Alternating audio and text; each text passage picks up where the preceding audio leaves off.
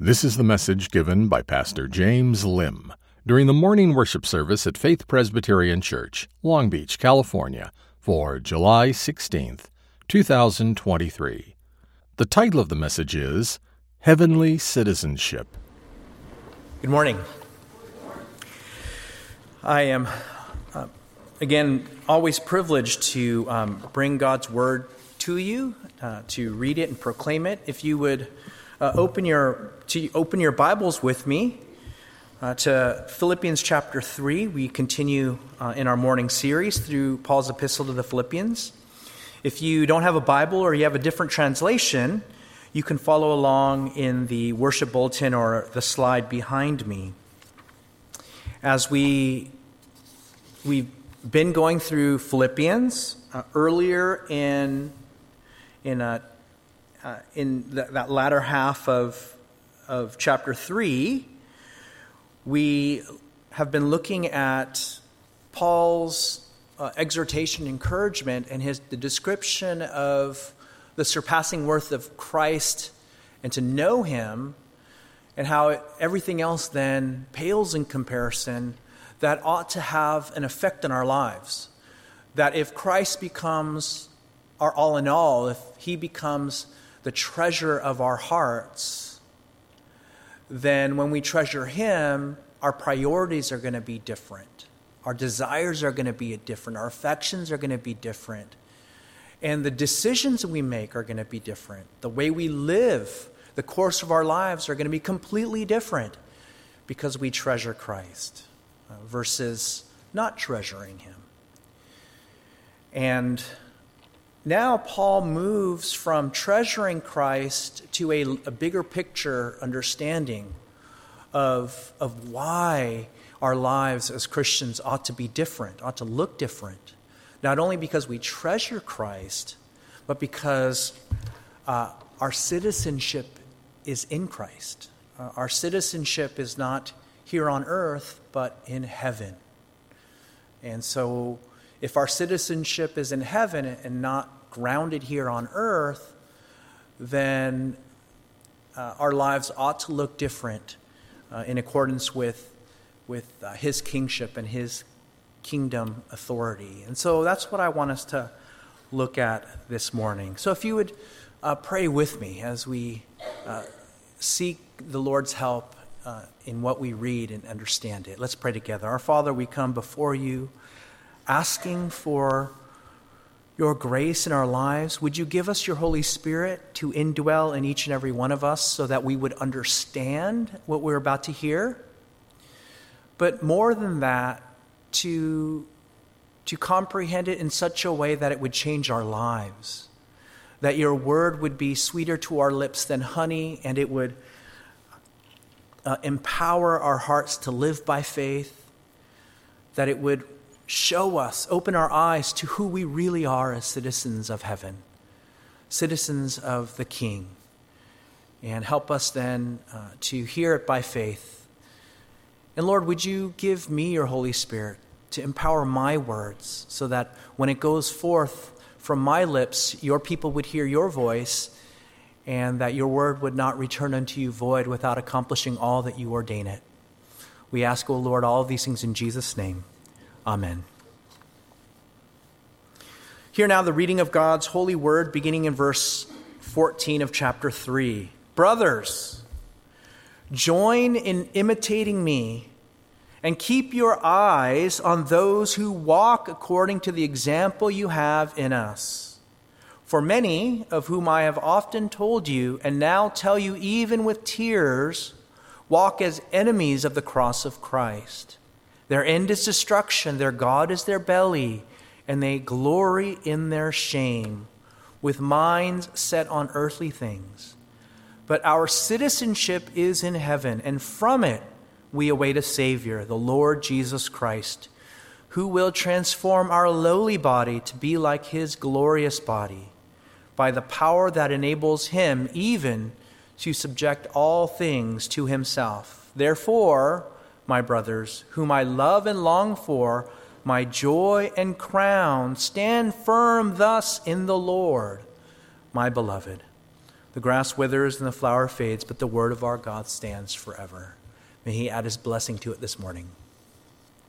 Growing up, I think I'm going to date myself, but growing up, we always, in elementary school, we had civic lessons. I remember every school day morning, we would stand up and, put our hands across our chest and do the Pledge of Allegiance. And then we would regularly have civic lessons, lessons about our government and about politics, about the history of our nation, about all the rights and privileges we have under the U.S. Constitution. We learned how important it was to exercise and to cherish the rights as well as the responsibilities that we had as citizens of the United States.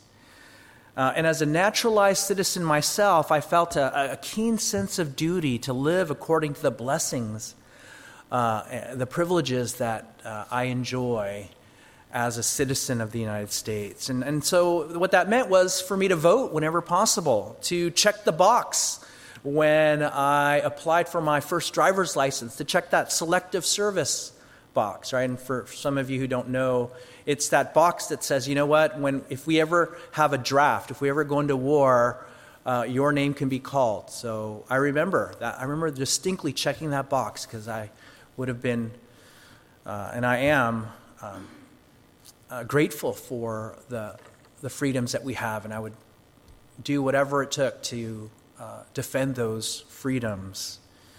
And then also the right and privilege to protest. That's what I love about America, is to protest wrongs done by institutions, companies, and even our own government. To protest when there's injustice and oppression.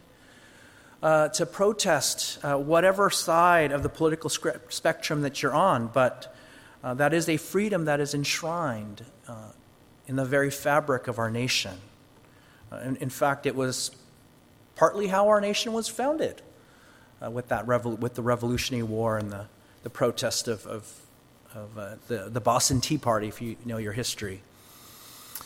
And these are all ways that we exercise and live according to where our citizenship resides, according to the citizenship of which we belong. And so because I'm an American citizen, because some of us are citizens of America, we don't vote in elections of other countries, right? I don't go to Japan and vote. I don't go to Guatemala and vote in their presidential elections. I don't sign up for the selective service of my prior nationality. I don't go to Korea, and I'm not going to get drafted, and I don't want to get drafted if I were ever to go to Korea. I was very thankful when my cousins, who are my age, when they had to go into the military for their obligation. I was very glad I didn't have to do it, especially there. And the reason I don't do any of those things for other nations is because I'm not a citizen of those nations. I'm an American citizen.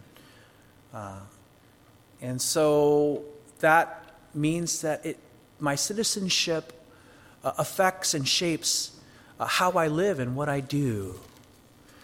And so, brothers and sisters, friends, if this is how it is with our earthly citizenship, how much more should we live then as heavenly citizens? Because Paul here, if you look at verse 17 and 18 there, 20, he says our citizenship is in heaven.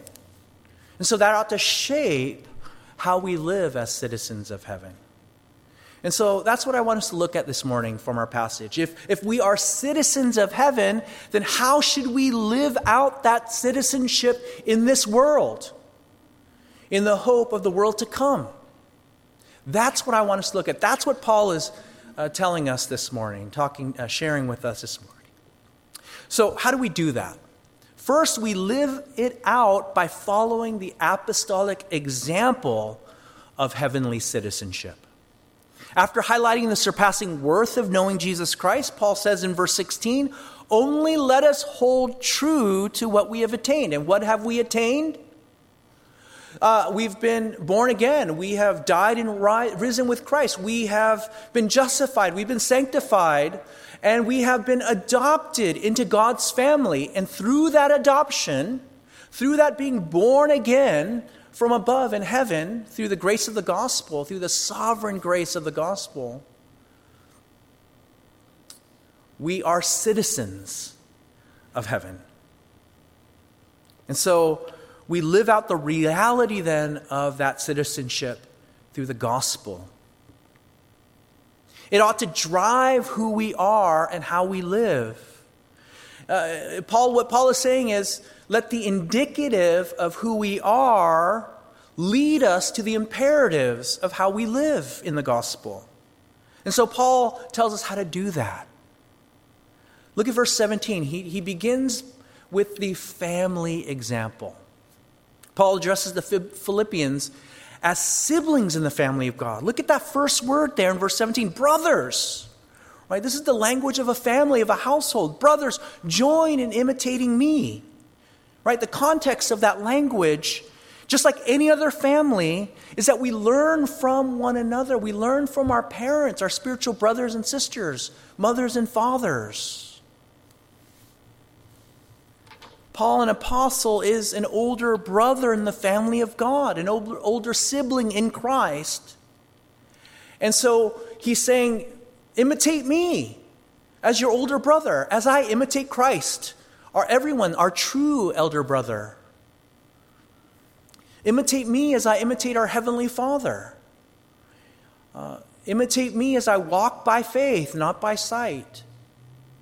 Imitate me as I live in the reality of my union with Christ, as I turn from sin and follow a newness of life in the footsteps of Christ. To fix my hope on eternal things and not on temporary earthly things below. This is why Paul, in the context of all of Paul's writings, in 1 Corinthians 11, he calls the Corinthians to be imitators of me as I imitate Christ. And here in Philippians, the context in which Paul is saying here, join in imitating me, is the mind that was in Christ. Philippians 2, 5, 6, and 7. Right? Have this mind among yourselves that was in Christ Jesus. That he who did not count equality with God something to be grasped, but made himself nothing and humbled himself, taking on the form of a servant. Follow that example, lived out through the example of Christ, of Paul as he serves the people of God, as he prioritizes his life, treasuring Christ above all, so that everything else pales in comparison. So what is it? So Paul would have modeled for the Philippian church what it looked like to count all things as lost, to count them all as rubbish, all of his accomplishments, all of his intellect, his being a Pharisee of Pharisees, a Jew of Jews, a Benjaminite. Laying all of those and counting them all as rubbish for the surpassing worth of knowing Jesus Christ as his Lord. And so Paul is modeling that for the Philippian people, for the Philippian church. And so he's saying, imitate me. And we 2,000 years later, we imitate Christ through the very text in which he's calling us to imitate him, through the whole of the Bible that reveals who Christ is and how he lived. And not only imitating Paul, but walking according to the example that they had in the apostles, in Paul's fellow missionaries there in Philippi and in the churches in that surrounding area. And for us, the way that we follow those examples is the example that they give us in the apostolic word. And then as we live out that apostolic word, as we live out how Paul describes the life of Christ in Philippians 2:5, as he treasures Christ in the prior verses, in verses 3, 1 to 16, then it's lived out, and that's how we come to imitate them from Scripture, and then we embody in flesh and blood. We embody the way in which we walk, imitating them as examples. And then we become examples for one another. This is how we live out the Word of God. You know, what I love about churches of Jesus Christ is that we are more than merely schools. You know, we're not like a college or university where you give a lecture, you take notes, you pass a test, and then all of a sudden you graduate to the next level. No, we are a community, a household in which everything we learn is for the living of the Christian life. And as we live out the Christian life in community, we learn from each other what the practical nature of the Christian living actually looks like. What it means to mourn over your sins when you're struggling. What it means to persevere when you're suffering in some way, whether it's persecution in persecuting countries, or whether it's suffering because you've just been diagnosed with a chronic disease, or mourning over the death of a loved one, and grasping and clinging on to the hope that you have in Jesus Christ. When you see how other people do it, you learn how to do it someday.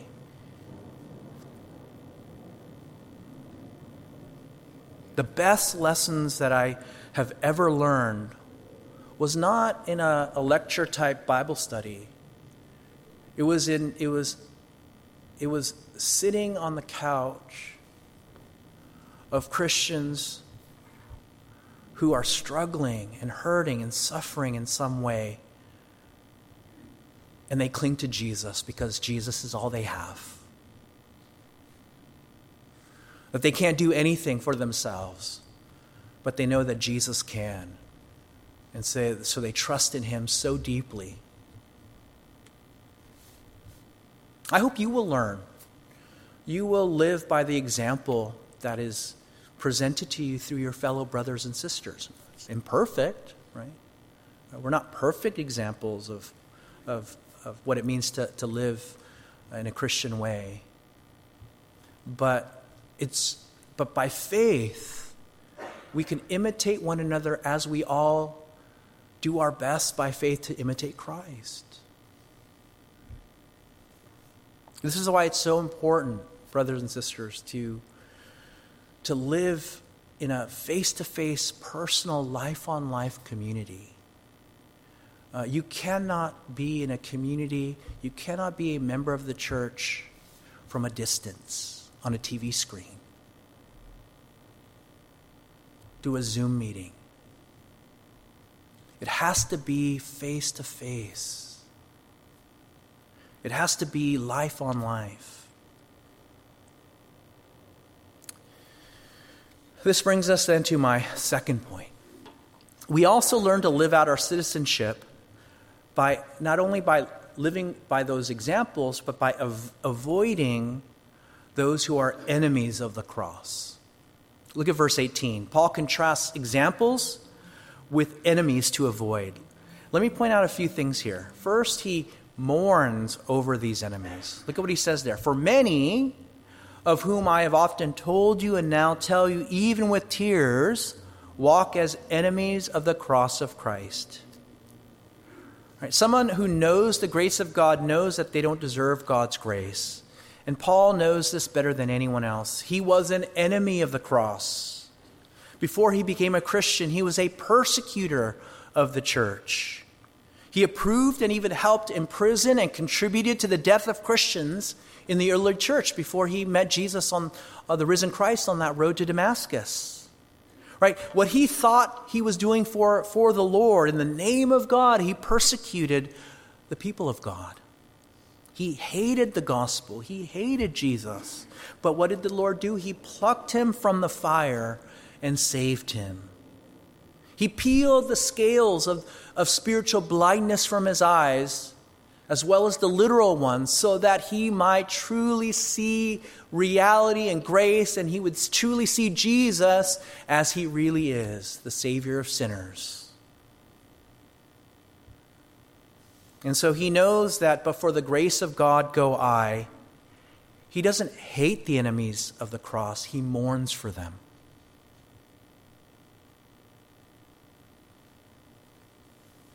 Friends, brothers and sisters, do you mourn for those who hate you?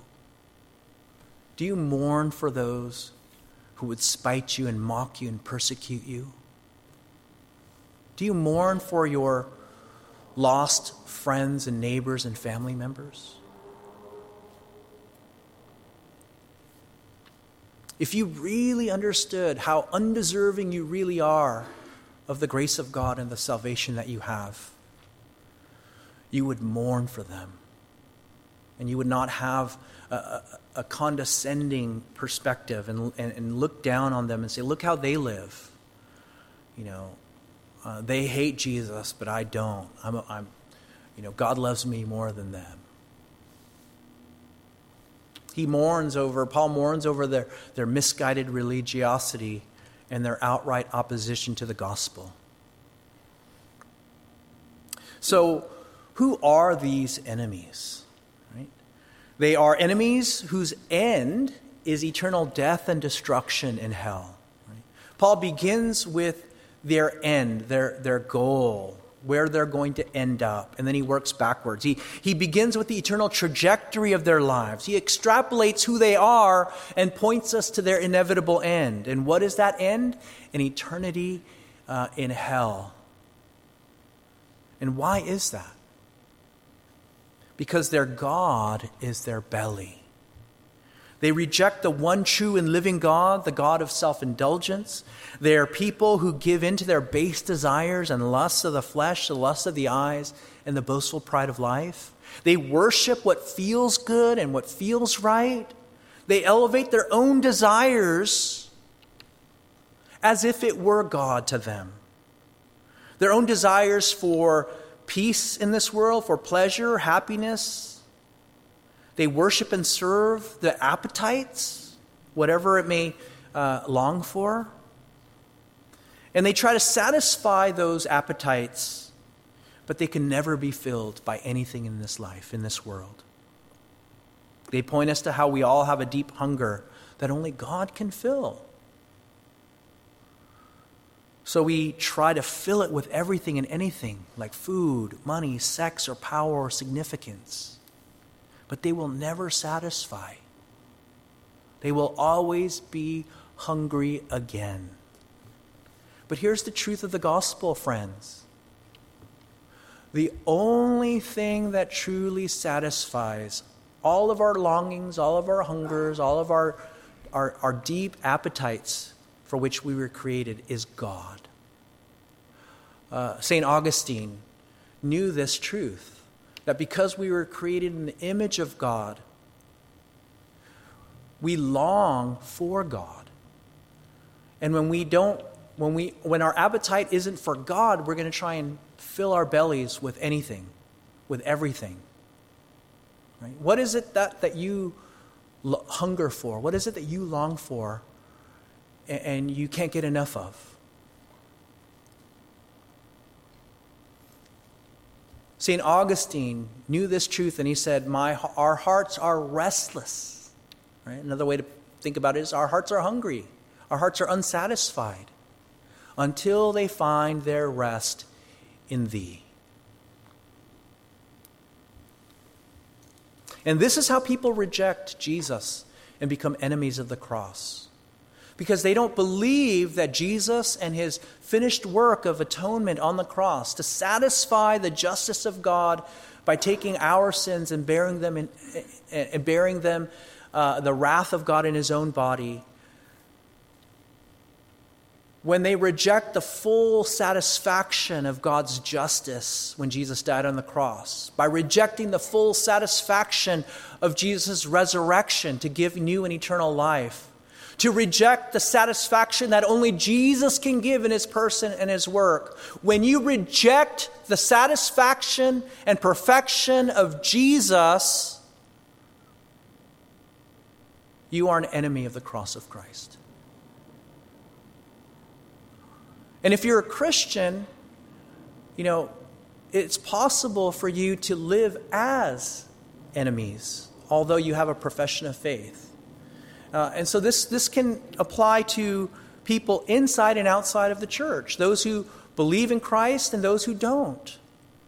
It's the manner in which we live, where Jesus and the cross is not that important. When we want to save ourselves and we reject the salvation that is offered to us in the cross, in the gospel, we become enemies of the cross of Christ.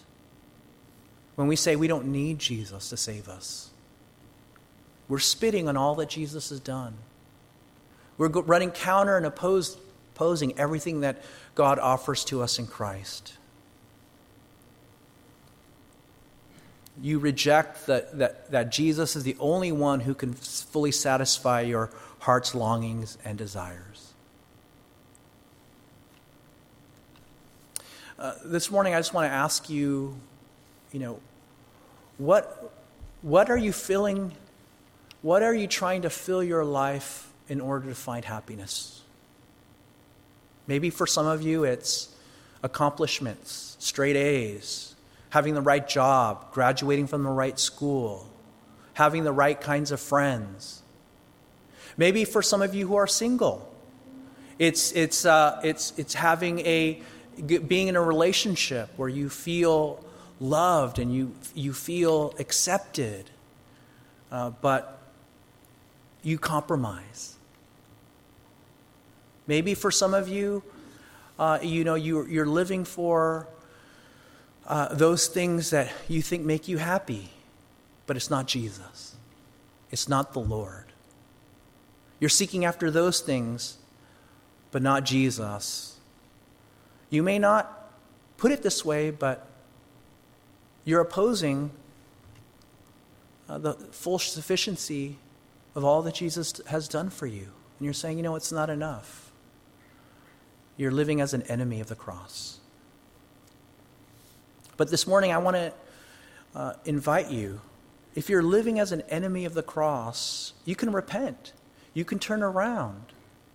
Right? Instead of being an enemy of the cross by being self-indulgent with your appetites, you can put your faith in Christ, who died for you, and through his death and resurrection fully satisfies those longings in your hearts, so that now you can live through self-denial. Right? What did Jesus say when he invited people to come to follow him? He says, "Come, drop all you have." Right? That's what Peter and the other apostles did.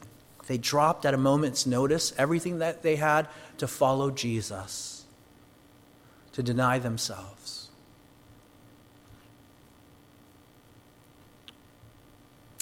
Not only do they, is their God their bellies, but they will also glory. Right? They will also glory or boast in their shame. Right? When you live as an enemy of the cross of Christ, when you give in to your self-indulgent appetites, then it turns the whole worldview of Christianity and right and wrong completely upside down. That what is shameful turns into something that you are proud of. And what you should be proud of, you turn into something shameful. They call evil good and good evil. And in many ways, this is what we see in our culture today. We see the glorification of sin on TV, social media, and the news and culture. What was considered morally wrong is now glorified. And what used to be considered morally right and good is now shamed. So how does this happen? It happens when we set our minds on earthly things. It happens when we fix our minds and set our focus solely on the things of this world rather than the things of heaven. It's when we fix our priorities, our hopes, and our dreams just in this world and nothing else. That this world and everything that happens is the be-all, end-all of our lives, our happiness, our hopes, our dreams, our identity. When we have a completely exclusive horizontal perspective rather than one that includes the vertical. It's when God is completely cut out of the picture of our view. When all we see in this world is this world and nothing else. When God and the eternal things of God is cut out of our hearts and our minds. We don't even think about God anymore. When we're not captured by God's love, but rather for the love of the world. When his cross becomes nothing to us. When we don't care, let alone believe in the resurrection of Christ.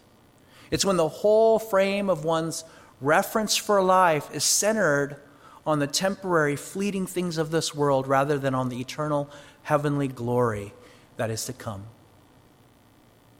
For non-Christians, if this describes you, the gospel is the good news that there's more to this life than what you see, than what you can taste, touch, and feel.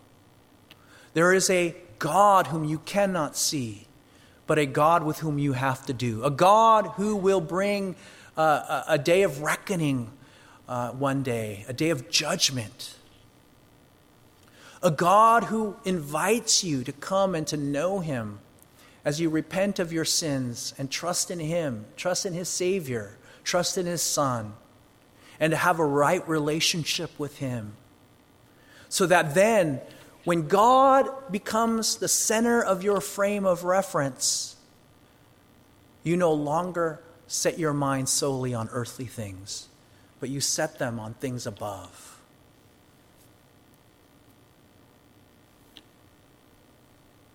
In the gospel, this is how God reconciles us. He saves us so that we might know him and have a relationship with him, so that we might look up and set our minds on things above where he dwells in glory, where we can have a fellowship with him. Paul says this in Colossians 3, we have been raised up with Christ to seek things that are above, where Christ is seated at the right hand of God. So, set your minds on things that are above, not on things that are on earth. And so the question that we have to ask then is, how do we set our minds then on heavenly things? This brings us to my last point. We live out our citizenship in light of our eternal citizenship in heaven. In contrast to living as enemies, Paul calls us to live in light of eternity, in light of heaven. And this means living according to the citizenship from which we are located. Our citizenship is located. Look at what he says there in verse 20. But our citizenship is in heaven. It's where we belong. It's where our names are written in the rolls of the kingdom. It's where we were born, and that's where our birth certificate lies. It's the kingdom to which we are subjects. This has so many implications for how we live. First, we are shaped by the character of the kingdom to which we belong. If we are citizens of heaven, then our lives should reflect the character of heaven. If heaven is a place where we dwell with God forever, then we ought to live in the reality and hope of heaven. It means being holy just as he is holy. It means living under the kingship of the God of heaven, trusting in Christ, the Lord of heaven, setting our minds on the things of heaven. It also means that we're shaped by the character of the King under which we live. Look at what he goes on to say, and from it we await a Savior, the Lord Jesus Christ. See, this is what it means to set our minds on heavenly things, to wait to wait for our Savior from where he comes. We live in eager expectation of his return. We wait on him and for him as we live in this world. This is the great hope that characterizes and shapes everything in our lives. This is why the Bible calls us strangers and aliens living in a country that is not our home. Because our ultimate citizenship is not in this world, but in heaven, where our King sits at his right hand. And he will come and turn the kingdoms of this world into the kingdom of God and of his Christ. Instead of glorying in our shame, we glory in our King. We glory in his cross, and we find our satisfaction in him. Thirdly, we are shaped for the glory of heaven. Because Jesus died and rose again, so will we when he returns. Look at what he says there in verse 21. Who will transform our lowly body to be like his glorious body, by the power that enables him even to subject all things to himself. See, Jesus rose from the dead. He died with an earthly body bearing our sins, in order then to rise with a glorified body, a resurrection body that is fit for heaven. This is the point of 1 Corinthians 15. Listen to what he says. The first man was from the earth, a man of dust. The second man, talking about the first man being Adam and the second man being Jesus, the second man is from heaven. As was the man of dust, so also are those who are of the dust. And as is the man of heaven, so also are those who are of heaven. Just as we have borne the image of the man of dust, we shall also bear the image of the man of heaven. The resurrection power that raised Jesus from the dead is the same power which he subjects all things to himself. Why? Because he subjected the last enemy, death itself. And in dying and rising, he swallowed victory, he swallowed up victory, death and victory. And this is the great hope of heaven. When he subjects not only death, but he subjects death in all of us when we are raised to glorious bodies as citizens of heaven. And it is this power that you and I taste in the gospel as a foretaste of what is to come. This is the hope of heavenly glory for which we ought to live. Friends, brothers and sisters, Paul chose the imagery of citizenship for a reason. It's because the Philippian church, they would have known the special status that Philippi had as a Roman colony smack in the middle of Greece. That every citizen born in Philippi, they are born Roman citizens, not Greek citizens. And so they live in this city, not as citizens of Greece, but in the culture and the life and the citizenship as if they were in Rome. And this is the idea that Paul is conveying to you and to me. That we are a colony of heaven, plucked down right here in the middle of Long Beach, to live not as citizens of this world, according to their customs and their culture and their worldview and perspective, but as citizens of heaven under the authority of the King of heaven.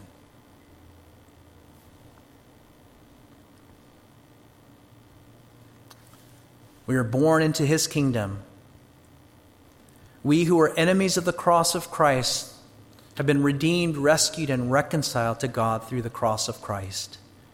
And now, as we await our Savior, my invitation to you is to live as citizens of heaven, by example, one to another, as we seek to live out the truths of the gospel here.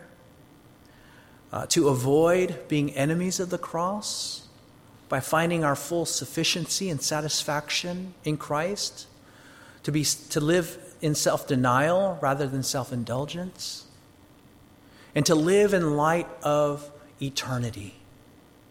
Not to set our minds only on this world, but to fix our eyes up into heaven and say, that is where my true home lies, and my life ought to reflect that truth. Brothers and sisters, let us live then as citizens of heaven, because that is where we are from.